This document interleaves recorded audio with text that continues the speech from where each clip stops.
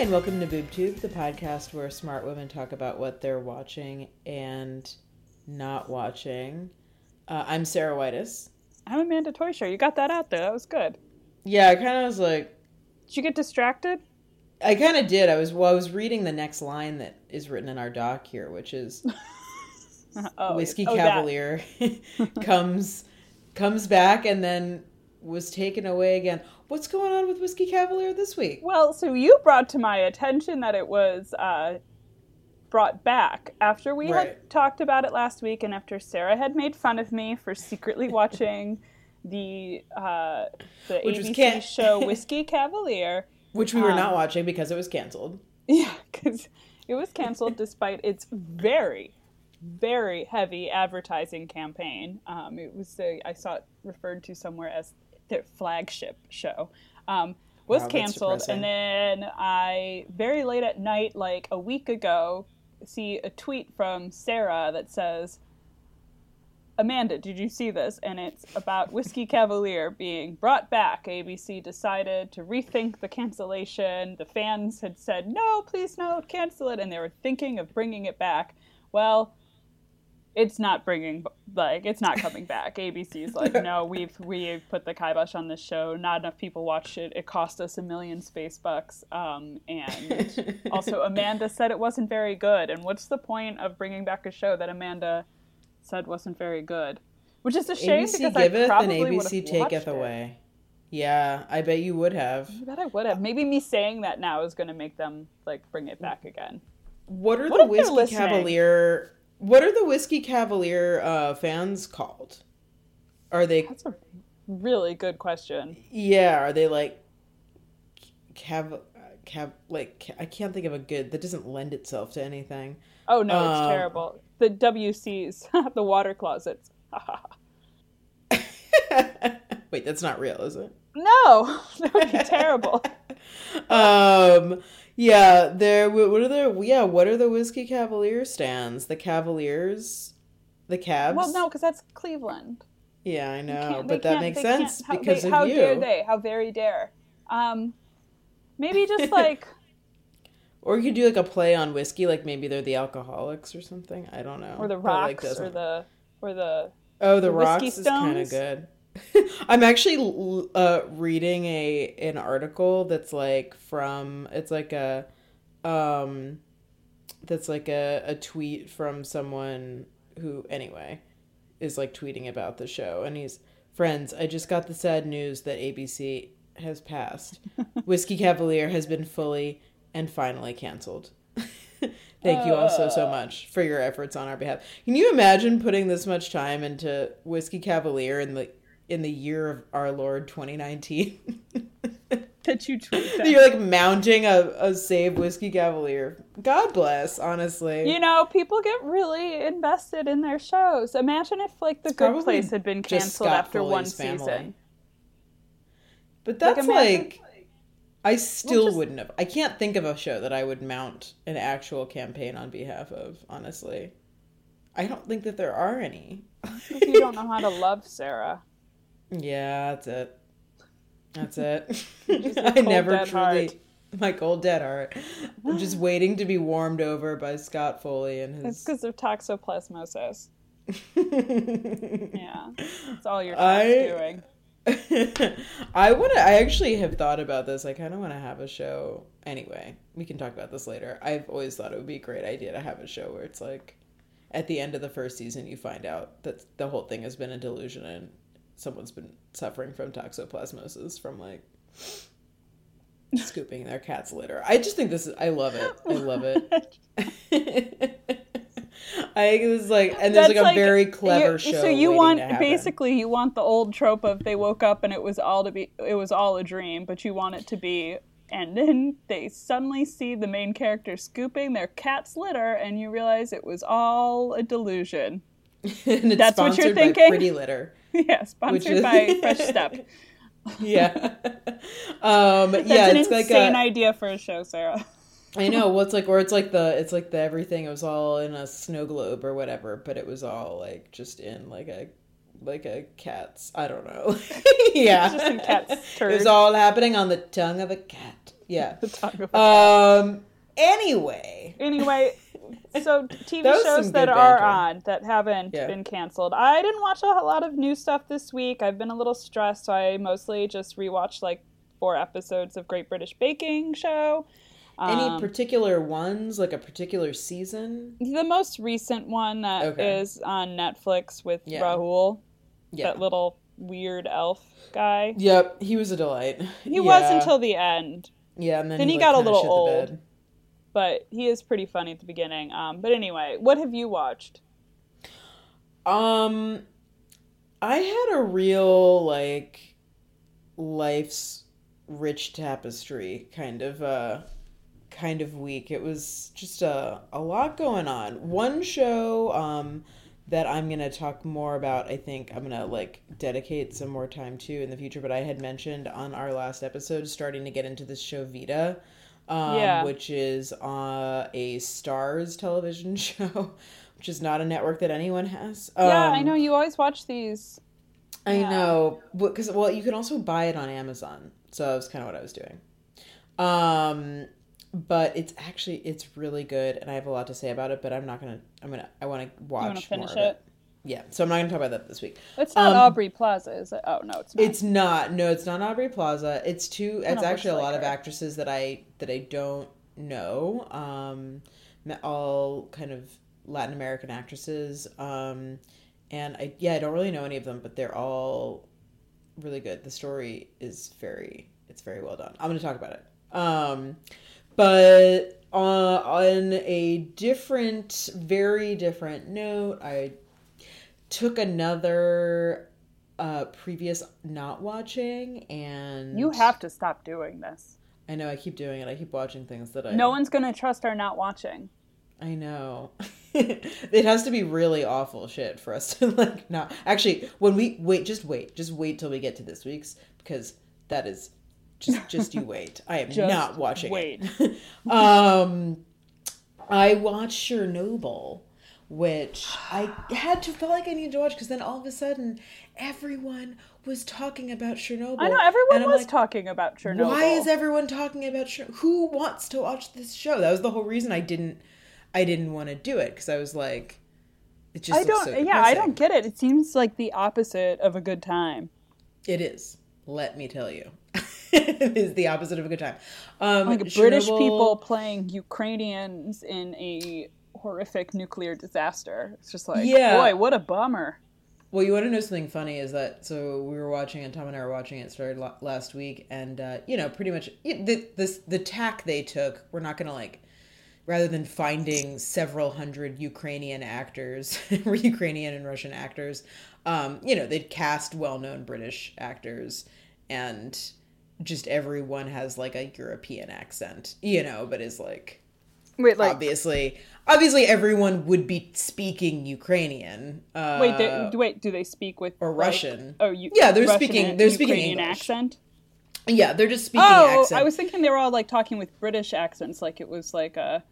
No, they're all British actors. Yeah. Oh, okay. Or some Irish actors, and it's a little bit weird because, like, I mean, like 3 minutes into the show, into the first episode, I'm like, why is everyone speaking English? And Tom just looks at me. They're not. They are, but like, wait, what? They're not.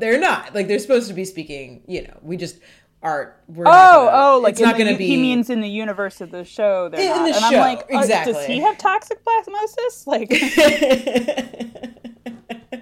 yeah, it's like anything that you look at that's written is in Russian, yeah. It's like, but they're all speaking. You've been able to speak Ukrainian Russian this whole time. Really, it really contributes to that feeling, that you get sometimes, very, proud of yourself for, consuming something. You're like, I do speak Russian, don't I? Honestly, I can't even. I'm like, were they speaking Ukrainian? Were they speaking Russian? I know so little about the Soviet Union, honestly. It's Ukrainian, but it's so similar. It's really similar to Russian, is my understanding. Yeah, especially like in the era of Russia invading yeah, Ukraine? the Soviet. Yeah, Well, it would be really rude if they had in the a bunch area of of the Russian show. actors playing. I know in the era of the show in the late 80s. You know, like so anyway, so it's It was 1986, right? It's 86. Nice. A few weeks after your trusty host here was born, I believe. It was April. I think it was April 1986. April 26th, 1986.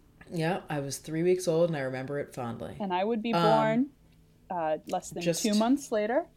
Well, no one as a direct cause of the Chernobyl disaster. Yeah. And then Amanda was born. We're not saying it was causal. We're saying it was highly correlated. She rose from the graphite. Your birth caused Chernobyl, and I was just a happy byproduct. Oh, wow. A literal byproduct of nuclear waste. This episode is already insane. Yeah.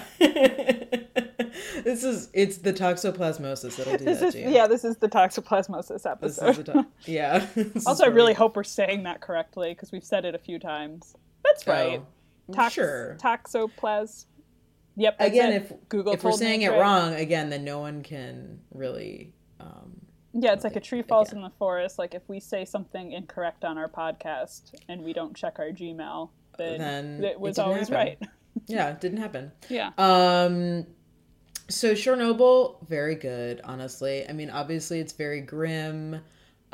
Jared Harris, who is now well into his notable career as playing the most depressed man on any television show. I forget, did you watch Mad Men? Yeah. Okay. Oh, so Lane. His story was so sad. He's very, and this is the show. It's not a spoiler to say that the first scene of Chernobyl is Jared Harris's character committing suicide. What the hell?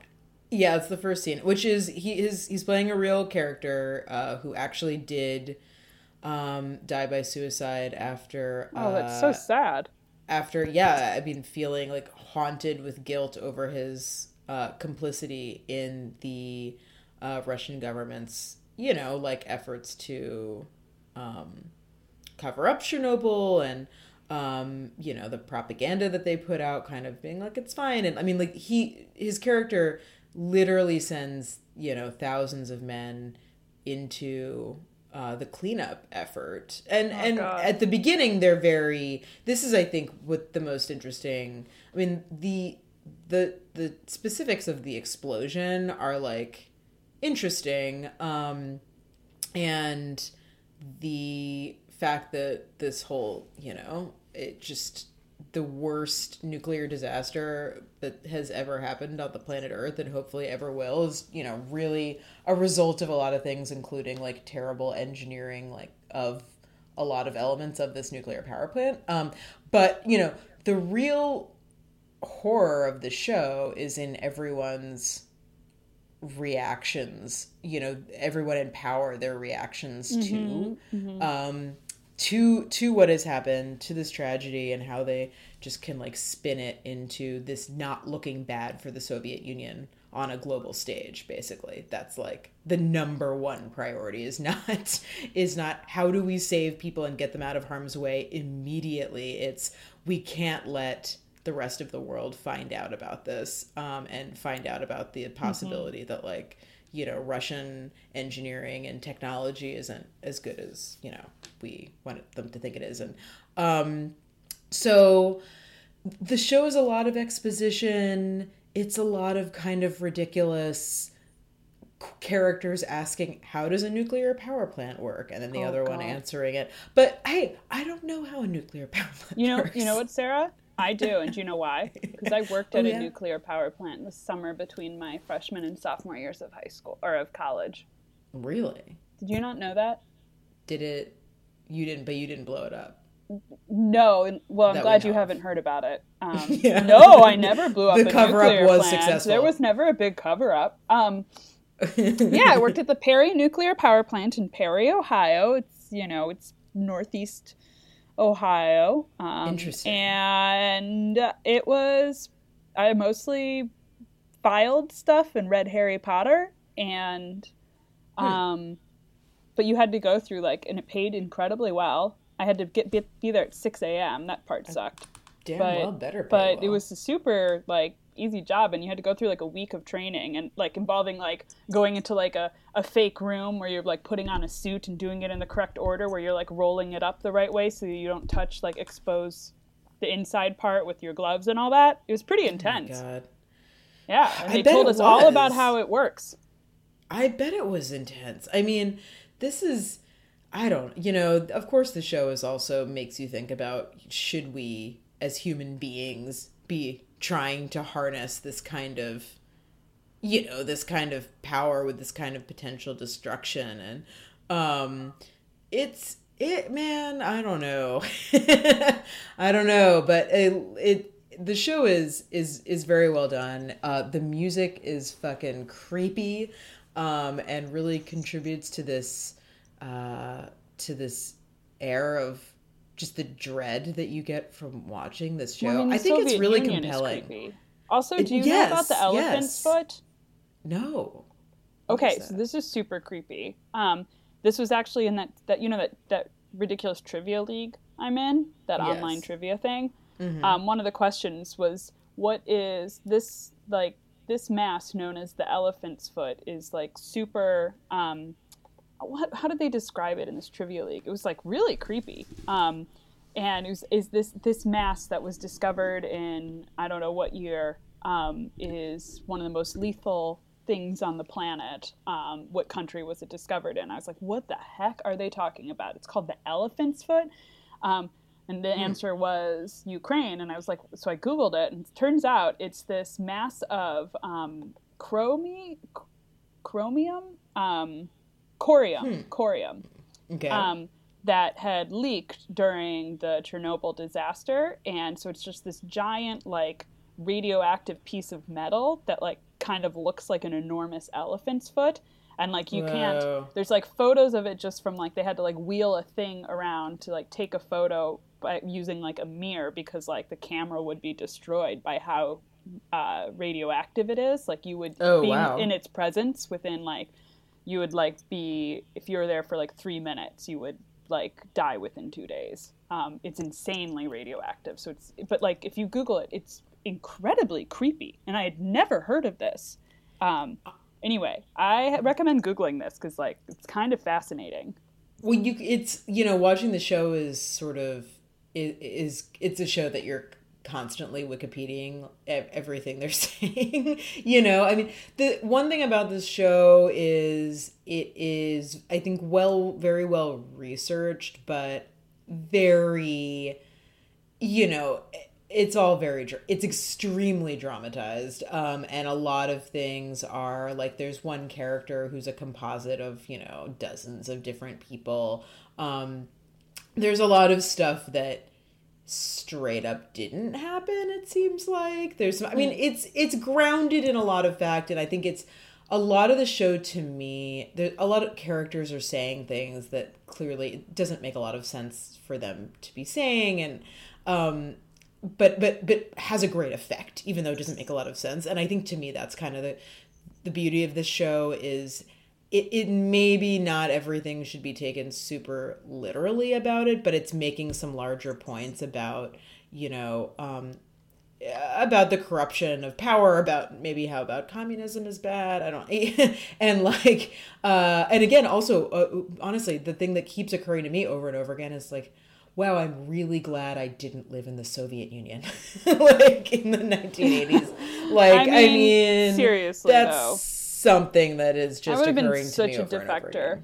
I'm glad I didn't too, because then I would have been like super like gung ho about capitalism. Well, it's interesting because, there's a whole scene where when the plant first blows up, I mean, there's like smoke just billowing into not smoke, there's like radioactive material billowing into the sky along with the smoke from the fire. But like, and people are just kind of standing around looking at it, and you're kind of like, I mean, they know it's a nuclear power plant, but do they know? And so it's just kind of, you get this feeling where, are they just kind of that complacent kind of due to like messages from the state and like, Yeah, you I don't know, know. like they're not really questioning Well, what because like that, why if are you're they from a just distance and it standing looks out just there? like fire, Yeah, it's true. like we You're don't have maybe a not gonna sense of actually what like we can see, we've seen like a nuclear bomb and that what Yeah. that looks like, but we don't. Yeah. Radioactivity isn't like a danger that we understand visually. I Yeah, don't it's think true. so. And there's some interesting shots where kind of little particles of all the radioactive materials like landing on like children and they're just like playing outside Ugh, and all this it's stuff. horrifying. But I don't know. I think it's very compelling. Again, even if not everything in the show is to be taken literally, it's creating a great creepy atmosphere and I have learned a lot about this horrible explosion. I didn't really know anything about Chernobyl before, other than again, like yeah, as like a concept. It's a little. The whole thing is like a little bit of a mess. The last episode, we're recording this on Monday, the third, and the last episode airs tonight. Which sounds like from everything I've read has a bit of a ridiculous To Kill a Mockingbird style, like like kind of hero moment attempt for some of the characters trying to you know damn the Russian government for like how dare you've doomed millions to an early death or whatever, and I'm like everyone's like this would have never in a million years happened in a communist Russia courtroom. But anyway, I gotta say, yeah, everyone kind of really got on the Chernobyl train over the last couple of weeks. I know, I find it so strange. It's odd. It's weird. I don't. It's like this isn't exactly Big Little Lies, like but anyway, I mean, again, if you're into this kind of thing and like into sort of historical terror, I recommend watching it. Also, be aware, extreme content warning. The fourth episode. While you don't actually see this like on camera, there's a whole they had to kill all of the animals that were radioactive. I mean, they just had to assume that all of the animals in a certain perimeter were radioactive and had to kill them all. And there's a lot of, you do not see any animals like, graphically killed on screen, but there's a lot of implication of that, and it's pretty disturbing. So that's just something to be aware of, I think, as well in the fourth episode going into this show. Yeah. Yikes. But the other thing that I caught up on was this show Easy, which I think possibly I talked about somewhere around this time last year. I kind of remember that, yeah. Yeah, it's a Netflix show that I have never particularly cared for, but again, in my great tradition, said I wasn't going to watch it anymore, and then watched it again. This is kind of this is a similar reaction I think that I've talked about Room 104 on HBO, which I find to be very uneven. Another anthology show, very wildly uneven, but watching it anyway because some episodes are really good. And Easy is kind of like that, except it's like about people's sex lives and about people in Chicago and their sex lives. It's written and produced by Joe Swanberg, who's a filmmaker, and this is the most recent and final season. Got on Netflix, I think maybe about 3 or 4 weeks ago, and I watched most of it over the weekend. And this season is really good. I don't need to say a whole lot about it. I mean, I think part of the reason I never really liked this show before is because it sort of fancied itself a kind of high maintenance ish, but was going for a lot of sort of intense it was just going for a lot of like I think depth and emotion that it wasn't really achieving to me and doesn't achieve in the same way that high maintenance does. But I don't know, this season's really good. There's a kind of like high maintenance, there's a few characters that get recurring storylines over the years, but you don't really necessarily need to know anything about those episodes to watch new batches of episodes. So but the most important characters are this married couple, Andy and Kyle, and in the first season they decide to have an open marriage, and then it's kind of tracked them checking in on them a couple of episodes every season, And watching that relationship evolve has actually been really interesting. And then they kind of come to a major crisis in this season, and they get this really standout episode. And the acting is really fantastic. It's almost more like a play. It's just very naturalistic. The actors apparently on this show get a lot of freedom to kind of interpret the scripts, and kind of their movements and their interactions with the other actors. And I don't know, it's really, I just found this season very affecting. I have a couple of them left, but again, you don't need to have really seen any other seasons of Easy to watch this one. Although I think, like, if you've seen other episodes with this married couple, Kyle and Andy, it'll certainly make that storyline pack more of a punch. But yeah, again, not like a drop everything and watch this, but if you're looking for something to watch that will kind of make you laugh and make you a little sad and like maybe a little horny, I don't know, like it's a good choice. And I just like was really impressed by the last season. I kind of wish the other seasons had been as not irritating as this one was. But not that not irritating is the best praise I want to give this season, but it was good. But anyway, Easy. I liked it, but we were going to mostly talk about a different Netflix show. Yeah. We both watched Dead to Me, the new movie with Christina Applegate, and it's not a movie. This is the name I have trouble with. Linda Cardellini, right? Linda Cardellini. Okay, and James Marsden. And yeah, so it's a 10-part... Christina Applegate. What? Christina Applegate. I said that first. Oh, whoops. God, you never listen to me. You said it was a movie also. I said it was a movie. Yeah. Well, now you're just lying about things I've said. I'm not. Why would I call it a movie? I don't know. Play back the tape. I probably did call it a movie. That is something I would say. But listeners, it's not a movie. It is a TV show. It is a 10-part series. Just the one season has been released so far. We don't know if they're going to make a second one yet. It's kind of like a dark comedy / thriller / meditation on grief / exploration of female friendship between women in their 40s. Do you think I summarized that pretty good? I think so. Big picture? Yeah, the premise is that Christina Applegate's character, Jen, her husband is struck by a car while he's out for a run. It's a hit and run. He's found the next morning. He's died from his injuries. And she is determined to figure out who the jerk was who killed her husband and then fled the scene, leaving him to die. She goes to a grief workshop, and I guess workshop is, what would you call it? Like a grief support group.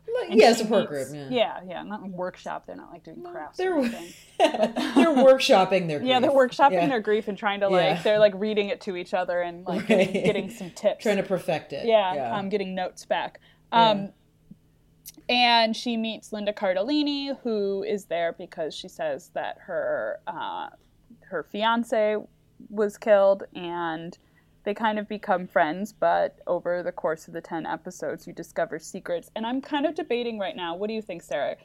Can we spoil the first episode? I kind of don't want to. I don't want to... I feel like... It's so hard to talk about what makes it great without knowing... I feel like we can do it for the 9 episodes after. Yeah. It's really hard to talk about it. It's just a good first episode. It is a really good first episode. I think it's possible to talk about it without... I think we can talk about kind of what if we talk about it for a little bit, and then we get to the point where we do talk about it after, and we give people a warning. They can stop listening and then watch the show if they are intrigued enough. True. I think we both definitely recommend this show. Yeah, I think so too. It's very bingeable. It's like you will definitely watch all 10 of them and easily. in an It goes by afternoon. really, yeah, it goes by quickly. I did have to They're break half it hour up over episodes. like multiple days just because of stress. Yeah. Like it's a bit of a stressful show, and I have to do those kind of shows in smaller doses. Yeah. But it was good. To me, there were almost too many.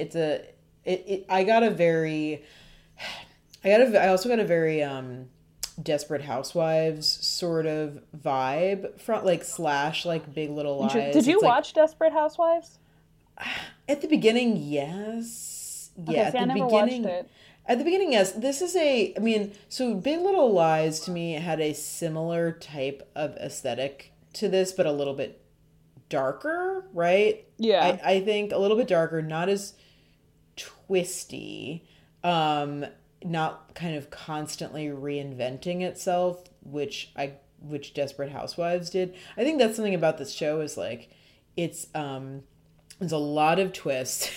It's sort of starting over it starts over several different plot lines, right? Kind of sort of reinvent themselves over the course of the 10 Kind of, but it's episodes. more that you just learn more details. I don't know if it's so much that like Well, there's so many different tones. It's like sometimes it's very funny.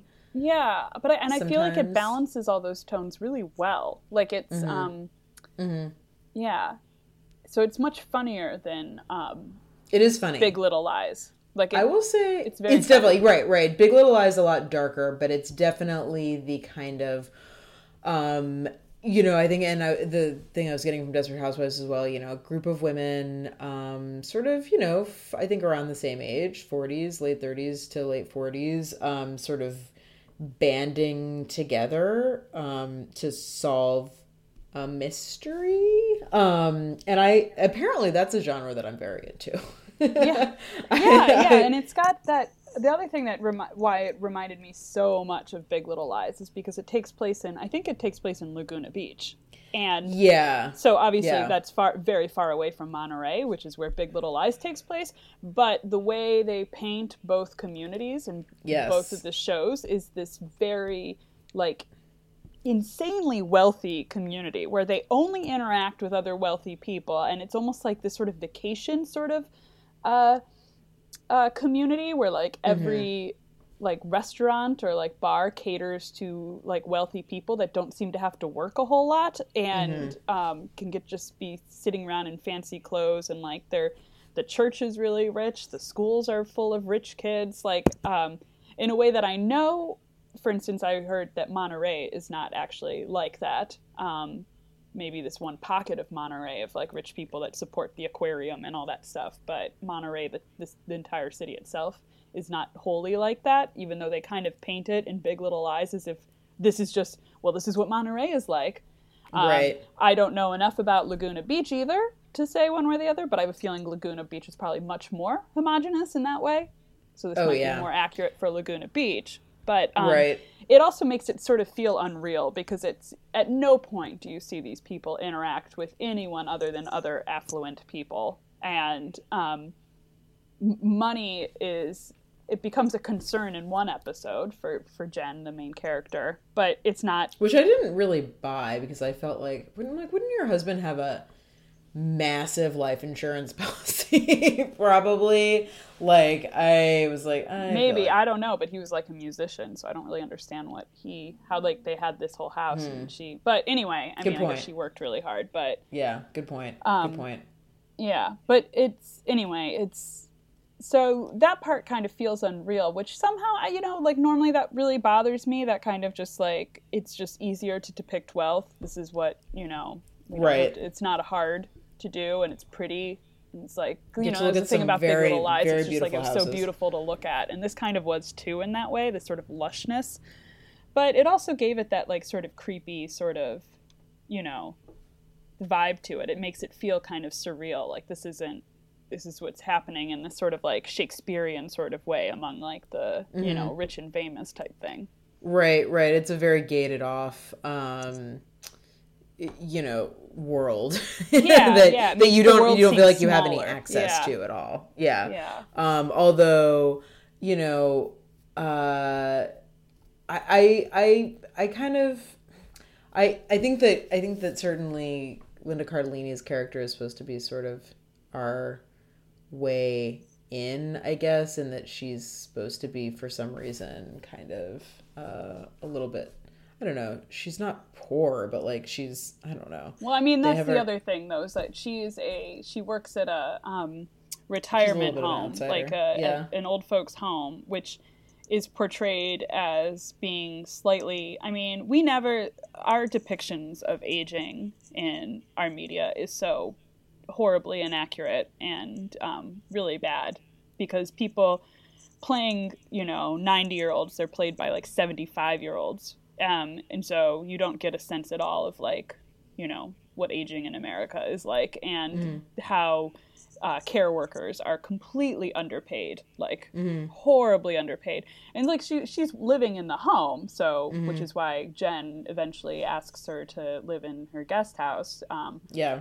But she still has like a million nice dresses, which I guess presumably came from her former relationship with Steve. But it is still like not, you don't, she has nice hair and like she's really pretty. You don't get the sense that like, that job has it's a lot of hours and it's really hard work. And they make it seem like it's just her playing bingo with Ed Asner. Agreed. Almost like it's like a volunteer thing or yeah, something. like it's just like where a she can fun kind of job. drop in Like and she out of becomes it. best friends with this like charming old guy, and not like Yeah. that it's like actually really difficult work. Yeah. Like I said, I like this show a lot. I think there's a few threads that don't go anywhere, that are a little bit left kind of dangling at different points. One of the things you mentioned was this issue with Jen kind of mentioning offhand that she can't pay her mortgage. There's kind of some interactions with her dead husband's mother, who's maybe a pill addict, and her son starts acting out. There's like some threads that they introduce a lot of different ideas, and like not all. I kind of wish they had boiled it down a little bit more. And I don't know, I feel like that would have made the show feel less like rich and textured. Yeah, I think. Yeah, and definitely less dramatic, which was part of the fun of it. I feel like that was good. And it also opens it up if they do a second season. They have more to work with, but it creates a bigger universe in this small universe. One of my favorite kind of world building things that they did. I think that so Jen has two sons that are obviously going through some stuff in the wake of their father's death. And one side plot I really loved was her younger son getting into Christianity, and in particular, but just through music. Yeah, really just getting into it to be in the very fun looking kids like youth dance group / choir.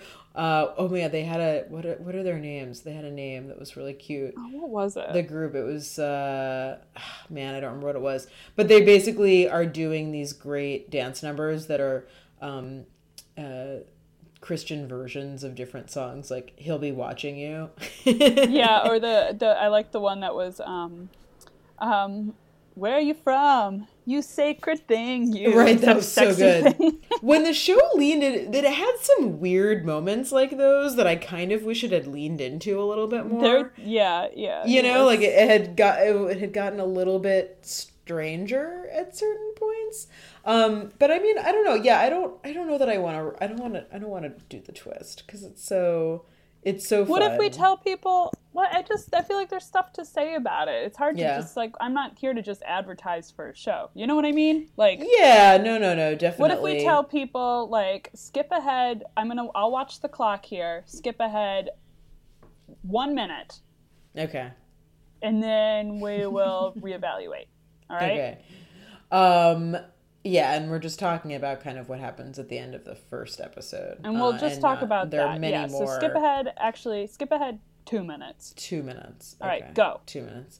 And there are a lot of twists that come up later in the season too. Yeah, so this is but the first episode is so effective. So at the end of it, you find out that, through the first episode, Jen is telling Judy, I'm going to find that jerk that killed my husband. And at the end of it, you see Judy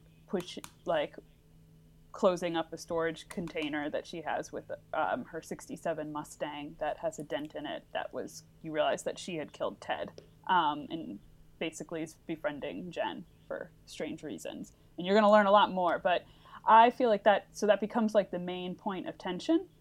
And it normally that would really stress me out, because over 10 episodes, you know that she's not going to tell her possibly until near the end.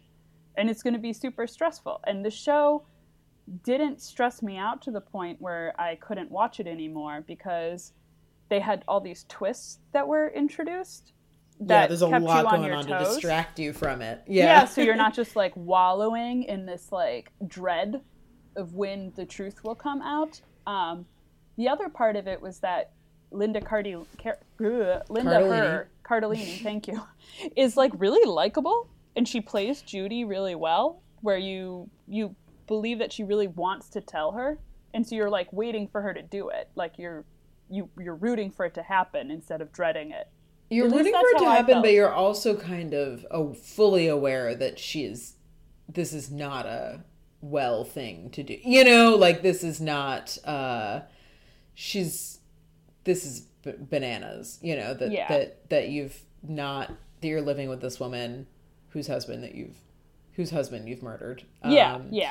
However unintentionally. And, you know, I will put this out there. Okay, pause. Skip ahead 1 more minute. All right, go. I have never been much of a Linda Cardellini fan, honestly. You're a Cardellini. That's just my truth. I'm a Cardellini. That's good. It's just my truth. I'm living it. I've never much liked her. I watched her on Freaks and Geeks and ER. She was on ER for a bunch of years. But she's great here. Although Christina Applegate is really Christina Applegate is really the star. She's so great. Well. She has this like, it's really funny. You find out she definitely has an anger problem, which has caused her issues in the past. She listens to like thrash metal in her car. That was such a great touch. I love the character trait that she kind of, to cope with both her grief and her anger in these moments, that she just sits in her car and like blasts death metal. Like that's a great, and she's so, you know, she's just like so like white upper class, you know, like prim, uptight looking, and that this is how she kind of gets it out. I love it. According to my business partner Christopher, my anger is an issue. Personally, I think that your anger is understandable. You haven't been on the receiving end of it. I mean, there are healthier ways of channeling it, like meditation. I meditate. In my own way. You fucking prick! You're good! You make me sick! Get out of my head!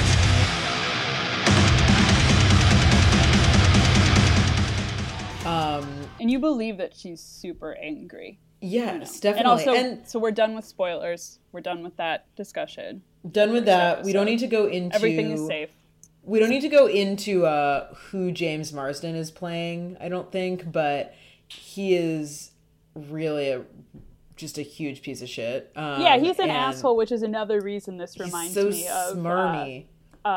Big Little Lies. It's like women against this. It's very different in that respect, but there is this sense of just like this guy kind of just in the shadows to the side, being an asshole. Yeah, and what does he have over, you know, what's the draw here? Yeah, you know, there's him. like abuse aspect to it, not the same as in Andrew Sarsgaard's character. But I gotta say, so something with her anger and there's a lot of different there's a lot of different one-on-one relationships in the show. Is interesting. There's a big cast, but what the show kind of winds up boiling down to is, I think, pairs of characters, you know, and how they interact with each other, whether that's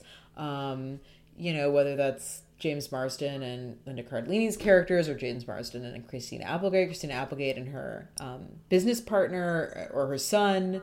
Or her mother-in-law. There's a lot of different interactions, but they're kind of coming down to these two people, one versus one over and over again.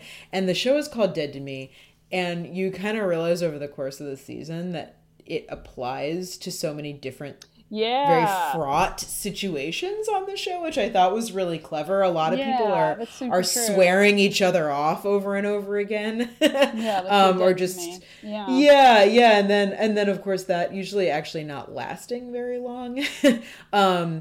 But a lot of people getting mad at each other and having this kind of cathartic anger, I think. And I think I also get a sense to me the show of like just how very fraught emotions can be almost good and healing, and maybe anger isn't always bad. It comes out in bad ways, but it's okay to, you know, cut people out of your life. And anyway, I thought that was really interesting. It ends with a massive cliffhanger. Will we get a season 2? Who's to say? Who is to say? I kinda hope feel so. Like it will, though. You're optimistic, right? I'm optimistic. Again, I was thinking like that show Santa Clarita Diet with Drew Barrymore as like a Yeah, zombie. I don't feel like that many people watched it. It seems. No, Maybe. that got 3 seasons. Hey, no one has watched Orange is the New Black in at least 3 years, and that's embarking on season number 6 or 7. Are they still making more? The new season about to come on, but it's the last one. So I feel like give Get Dead to Me another shot. I really, at least one more. I'm not sure this is something that needs to go on forever, but like I would love one more season to kind of wrap up these stories, because I thought they were a lot of fun and such a great showcase for these actresses. Yeah, I enjoyed it, and it's just a great binge, I think, if you're looking for a fun way to spend 5 entire hours, which, hey, Yeah, we all and are. that's the other thing, is the show keeps the episodes kind of short. They're which is short. Nice. Half-hour episodes, 10 of them. Yeah. Easy peasy. It's very fun. Yeah. So what we're watching and not watching? All right. Yeah. What are we doing? Did you hear about the show called Bruno on Netflix?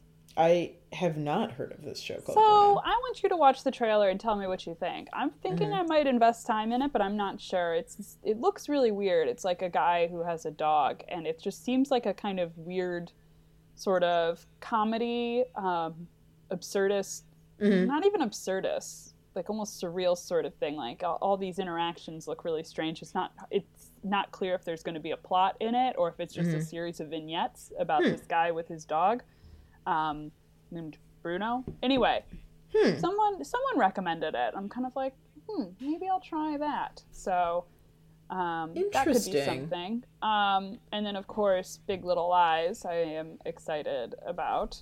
June is going to be a month, you guys. Oh boy. Big Little Lies coming back. Handmaid's Tale also coming back this week. Didn't it just happen? Last year? Man, I Last must year. just be thinking of like the abortion I don't know what to think. Yeah. Nope, Amanda, you're just thinking of life. You're just thinking of real life. Yeah, you're just thinking of life every day in this country. I don't know what to expect from this season. I read one review earlier today that was pretty good.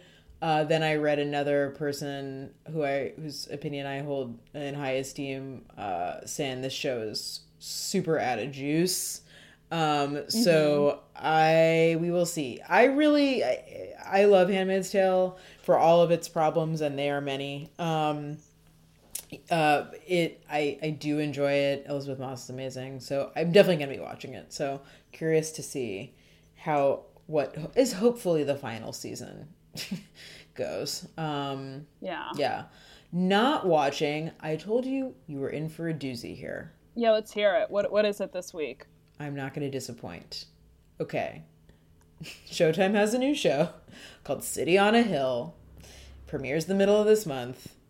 It is about 90s Boston and the crime and seedy underbelly therein. Okay. All right, I'm following. It was produced and written, as I have recently come to learn, by the guy who lived next door to me freshman year of college at Emerson, named Chuck McLean. He was such an asshole. Oh my And God, I I'm looking up this now, and there's also other hated stuff you're not talking about. Oh my God. this guy. I feel like maybe I shouldn't put this on a podcast, but it's not like... He's like more famous than us now, so this is like fine. Like oh, this is way okay. more. Way more. So this guy sucks. This guy sucks. Fuck you, Chuck McLean. Lived next door to me freshman year. I don't know you. What's funny is that my one of my best friends. Wait, so he was in your dorm? Oh, room next door. Oh my gosh. Literally next door. We hung out. We hung out all the time. We once got in a ton of trouble. I got in trouble with the RA because we were doing Irish car bombs in his room. God, what a messed up name for a drink that you're only allowed to consume when you're 19. Yeah, and in Boston. So he has like a super thick, like working class Boston accent. But what's hilarious is that one of my best friends from college, who I became friends with freshman year also, and we would hang out with him. She went to college. I mean, she went to high school. They went to high school together. Oh my God, let me guess, she didn't have that accent. No, she didn't have that accent. She was like, he didn't have that accent. In Plymouth. They grew up in Plymouth. She's like, she's like, that is majorly exaggerated for effect. I also oh my God, I love this. I only lived next door to him freshman year, but we later, we still had some classes together over the years. One time he got super drunk and peed on the radiator in his room. And his roommate had to like request a transfer. We're going to get in so much trouble for slander. I love this. Hey, it happened. I was there. Okay? Okay, good. I trust you. All right, I'm done fact checking. You said Oh my God. So anyway, so I found out about this when my said friend, a different friend of mine from college texted me a picture of, there's a spread on him in this month's Boston magazine. Oh God. And anyway, she's like, you must be so annoyed. Chuck McLean hasn't changed a bit. And I was like, oh my God. That must be so annoying. I'm very annoyed. Well, have you mentioned who else is involved in this show? Of course. This show is also produced by Ben Affleck and Matt Damon. Yeah. It's like I think primarily Kevin Bacon Ben and Affleck. Rory Culkin. It's just the most Affleck thing ever. It's the most Ben Affleck thing. It's just the collection of everyone who's in every Dennis Lane movie. It's just it's like Mystic River revival, whatever. I can't with this whole thing. Oh my God, the first line. This is from the Wikipedia plot. Set in Boston in the early 90s, when the city was rife with violent criminals emboldened by local law enforcement agencies in which corruption, tribalism, and, quote, taking it to the street was the norm until it all suddenly changed. Oh, and then it changed, then it was fine. This is a fictional account of what was called the Boston Miracle, and the change agent is, of course, a man named District Attorney DeCourcy Ward, who comes from Brooklyn and forms an unlikely alliance with Jackie Rhodes. That's a man. We would never be a woman. Don't worry, you guys. It's just a man named Jackie, played by Kevin Bacon, a corrupt yet venerated FBI veteran who is deeply invested in maintaining the status quo. Oh, but I bet they're going to compromise and become good friends. Together, they take on a family of armored car robbers from Charlestown, and in a case that grows to encompass and eventually upend Boston's citywide criminal justice system. No, thank you. Absolutely not. Apparently, Chuck had fashioned himself like an expert on Boston in the 90s. Of course, was born in 1986, but that's fine. And I guess was so anyway, he developed the show with Ben Affleck. I'm like, how the fuck did you? God, how did he damn get it! in touch with him? God damn it! Yeah, just you wouldn't want to. Also, do something Tom with told Ben me about Affleck. this whole Boston Miracle thing recently, and I'm like, it's basically just that the whole idea behind Boston Miracle is that crime went down. I'm like, yeah, that's what happened in the late 90s. Is crime went down. The same thing happened in New York. I don't know. How's this Yeah, I'm actually looking violent at the crime Wikipedia page for it now, and it's hard to parse out the policy aspect of it. Yeah. From this. problem-oriented policing initiative implemented in 96, specifically aimed at youth gun violence as a large-scale problem. Which, like, that could mean anything. I don't know anything about this policy. Anyway, so you better believe I'm not watching that. Yeah, I 100% am not. As someone who has not seen any of those kind of movies, like The Departed, I never saw. There's like a million others that are like it. The Departed is kind of good, but of course it's good. But I'm not going to watch this. This also might actually be weirdly good. I doubt it, but like if it is, I'm still not going to watch it. It's kind of interesting. It's like when people tell me to watch really Breaking Bad, I don't care. Yeah, I mean, so Showtime has really kind of made shows like this its thing that are like shows about, you know, like hardened men who are like, I don't know. I feel like there's a lot of police shows. I don't know. Showtime is I would say, like, I weird. hope this, like, maybe this will fail, but so many men in Boston are going to watch this. Oh, 100%. Boston will be extremely into this show, let me tell you.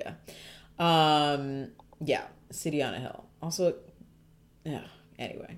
I mean, I guess it does, the star... Bring back the David E. Kelly man. Boston shows of the 90s. Bring me my Ally McBeals and my Boston Publics, and my barf. Boston Legals, and my The Practices. Yeah, so the main star is black man, so at least it's not two white men. Yeah. But still, not gonna watch it. No. That's like Ben Affleck or Matt Damon being like, "Oh, all right." Yeah, exactly. I just I can't. No. Yeah, no, that's gonna be a no from me.